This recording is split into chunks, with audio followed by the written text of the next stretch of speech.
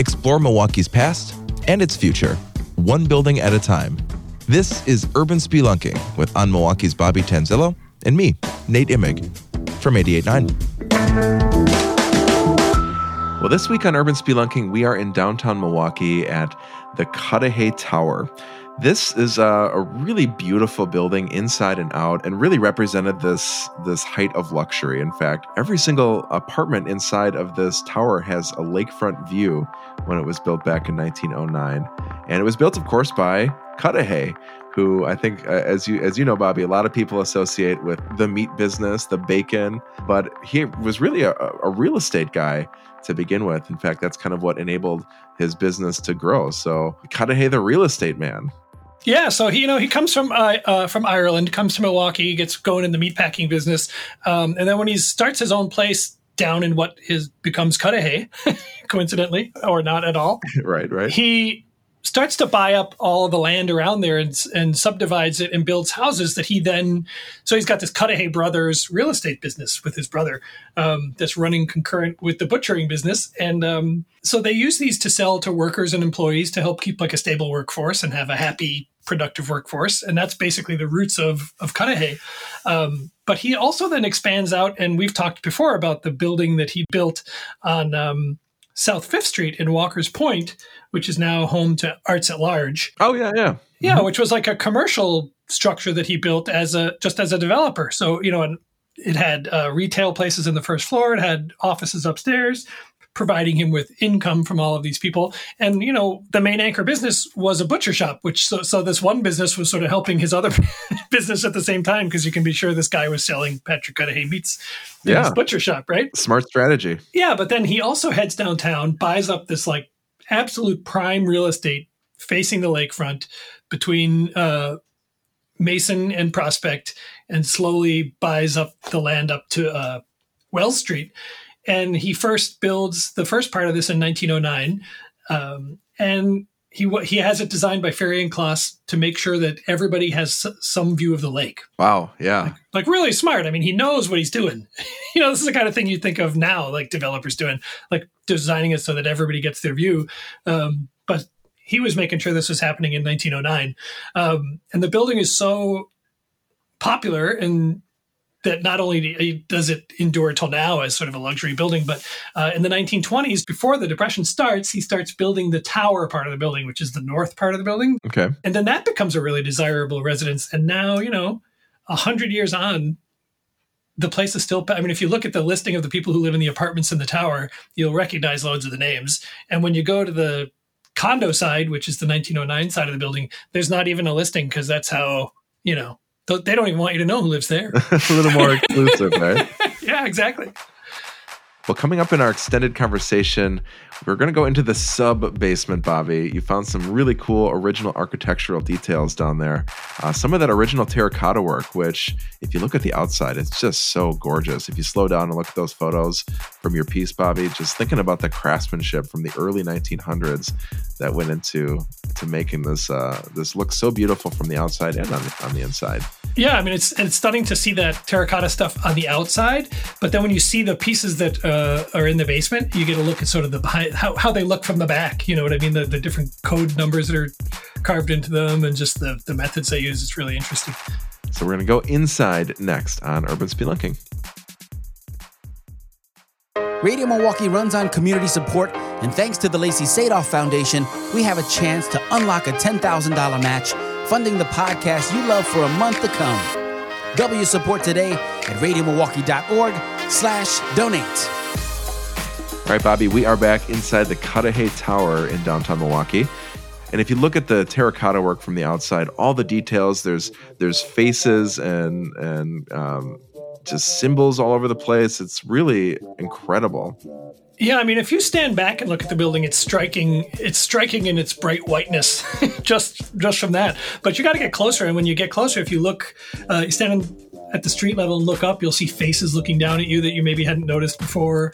There's lions' heads running along certain parts of the upper floors. There's just all kinds of decorative little vines in terracotta growing up the side, and actually in the recessed entry on the Prospect side, if you look around the doorways, if you ever find yourself over there, there's vines that are snaking up along the side of the building, and they're in terracotta, but they're like 3-dimensional because they're sort of carved out. So there's like space in and around them. They're not just, do you know what I mean? They're not just sort of flat 2-dimensional. They're 3-dimensional vines growing up that look really stunning. And that's got to be the kind of work that you really need a really talented and presumably expensive craftsman to make. And as you mentioned in the story, a lot of that terracotta work was produced elsewhere and shipped to Milwaukee, right? Yeah, which was common. There were a number of companies that made terracotta details, and one of them was in Illinois, kind of near Chicago, and a lot of the Milwaukee stuff comes from there. There was a great book a few years ago by Ben Tajewski about terracotta in Milwaukee, and he goes into the just super in deep on who the manufacturers were. He managed to figure out which manufacturers provided which terracotta to different Milwaukee buildings. It's really amazing that the amount of research he put into it was just incredible. So this is really 2 buildings. The original building was built in 1909, and then the tower was added in the 1920s. So the architectural details change a little bit over that era, and you point out that it's kind of as the architectural taste changed in those 20 or so years. You can see that reflected in the so the first addition. building was designed by Ferry and Kloss, who were Milwaukee-based architects. They did the Central Library was theirs. Ferry did the Pabst Mansion. So they did a lot of work around town. They're well known around town. And then the later edition was done by a Chicago firm called Halliburton Root, which was very famous, did tons of work all over the Midwest, Chicago, Milwaukee, Kansas City, Des Moines. They were just working everywhere. And theirs, is a little more, it's a little less heavily ornamented on the outside, but still that striking white. And it's probably the one that people recognize more readily just because it's taller and has like that really sort of distinctive tower with the kind of cap on the top. But if you get up close, the 1909 building, it really trumps it in terms of ornate decoration and just sort of stunning, creepy faces and lions and things, Right. And we're talking, this is Mason. Yeah, and so it's on Prospect, right? running between Mason and Wells. Takes up the whole block. And Bacchus, the restaurant, is in there as well on the tower side. Yes, correct? And the tower side is the side that has that really beautiful high ceilinged lobby with all the walnut woodwork, the paneling and stuff around it. That is the tower side, the newer side. And that contains more than 100 apartments, right? Yeah. And there's about 130 and 11 floors. On the older side, the 1909 side, that's condos. How many condos? Yeah, it's condos. I'm not sure how many there are at the moment. But when it was built, it was 78 apartments. But I don't think there's anywhere near that anymore, as I think a lot of them ended up getting consolidated into much bigger units. And that side is 8 floors. So when you were there, you had a chance to go into the sub basement, and I feel like whenever you get to go into the sub basement, you're going to find some things in there from long ago. Yeah, basements are cool, but sub basements are even better. That's right. Yeah, I feel like some of my favorite pictures from your pieces, Bobby, have been from the sub basement. So what was that like going down there, and what did you find? Well, at first we wandered. The person that showed me around said, "Oh, you got to see this," and it looked like a tunnel, like when you walk tunnels between buildings and stuff. But it's just underneath the building. It's not actually a tunnel, and then that it connects anything. But it's a tunnel-like space it's where the city steam pipes come in, and so they run down this sort of long, narrow, and low hallway that looks tunnelish. But on the floor, underneath some of the pipes, there's just like this long row of terracotta that apparently over the years has come off the building and been replaced with newer pieces to match the old ones. But fortunately, they kept all the old pieces, so they're all down there. Oh, cool. Yeah. So, and it's great because then you can look at one side and see, obviously, the beautiful sort of shiny, glazed, bright white side with, perhaps it's part of a molding, perhaps it's got a lion's head, whatever. But then you look around the back and you can really see how it's just this basically...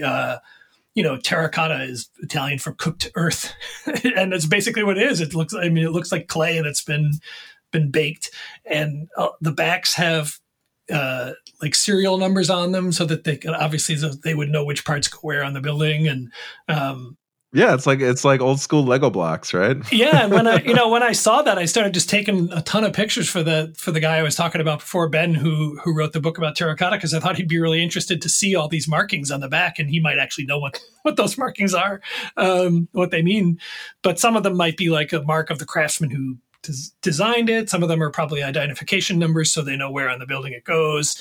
But just really interesting to get that kind of peek into this sort of work-a-day side of this thing that we see every day, and we just sort of marvel at its beauty, but you forget that it was actually kind of put together piece by piece by people, right? Yeah, that's such a lovely symbol for what we talk about all the time here on Urban Spelunking is, the part that the world sees, and then the story beneath the surface, and that comes down to the stamping on the back of that terracotta that you found in the sub-basement that represents this craftsman from absolutely, which is fabulous, the early 1900s. Right? Yeah, that's what makes this stuff so fascinating. I agree. I was actually looking at my dad just moved, and he uncovered his mother's yearbook from right around this same time. She was 1913, I believe, and looking at that high school yearbook and the penmanship looking just like it did then, and that's amazing, isn't it? Where did she go to school? I don't remember, but it was definitely a Milwaukee high school. I got to just page through it for a sec, but seeing these handwritten notes in a yearbook saying like, "Oh, history was a drag," or "great sitting next to you in geometry," we're talking about the same era, and to see that kind of that touch point from something that looks so familiar and is 100 years old is just so cool, And that's what I think about when I go, especially into like these old school buildings and buildings like that were sort of inhabited by just thousands and thousands and thousands of people over the years, is I think of the things like you saw in your grandmother's book, like this is a beautiful building, but what really moves you about the place, isn't the lovely windows. It's the fact that so many people spent such important parts of their lives there in these places. They sort of survive in spirit in these places, I think. Yeah, absolutely. And you can check out some really great photos as well from inside. You can actually see inside the sub-basement and see some of those etchings on the terracotta that we're talking about. That's, of course, in Bobby's complete story at onmilwaukee.com. We've got a link to that, of course, at radiomilwaukee.org/podcasts. Podcasts here on 88.9 are produced by Kenny Perez. Handcrafted sonic inspiration comes from the License Lab with support from your membership and from On Milwaukee. If you don't already subscribe, make sure you follow us. And, we're at a different Milwaukee building every week here on the podcast. You can really get to know Milwaukee brick by brick with us here on Urban Spelunking. And while you're there as well, while you're subscribing, if you could rate and review the podcast, that helps us out a lot. And by the way, if you're not looking at the photos, definitely look at the photos. Go to Bobby's story. If you're not looking at Bobby's piece, you're really missing a lot of the history here. We always have You're going to get a failing grade if you don't look at the pictures. That's right. There's a test coming. You're not going to pass this class. We've always got a link to Bobby's story in the info box on whatever platform you're listening to. So if you're on Apple Podcasts, just click the little info box, find that link. Spotify, all the other platforms, you can find a link right to Bobby's piece in the info of this episode. All right, Bobby, talk to you next week. Talk to you soon, Nick. Thanks.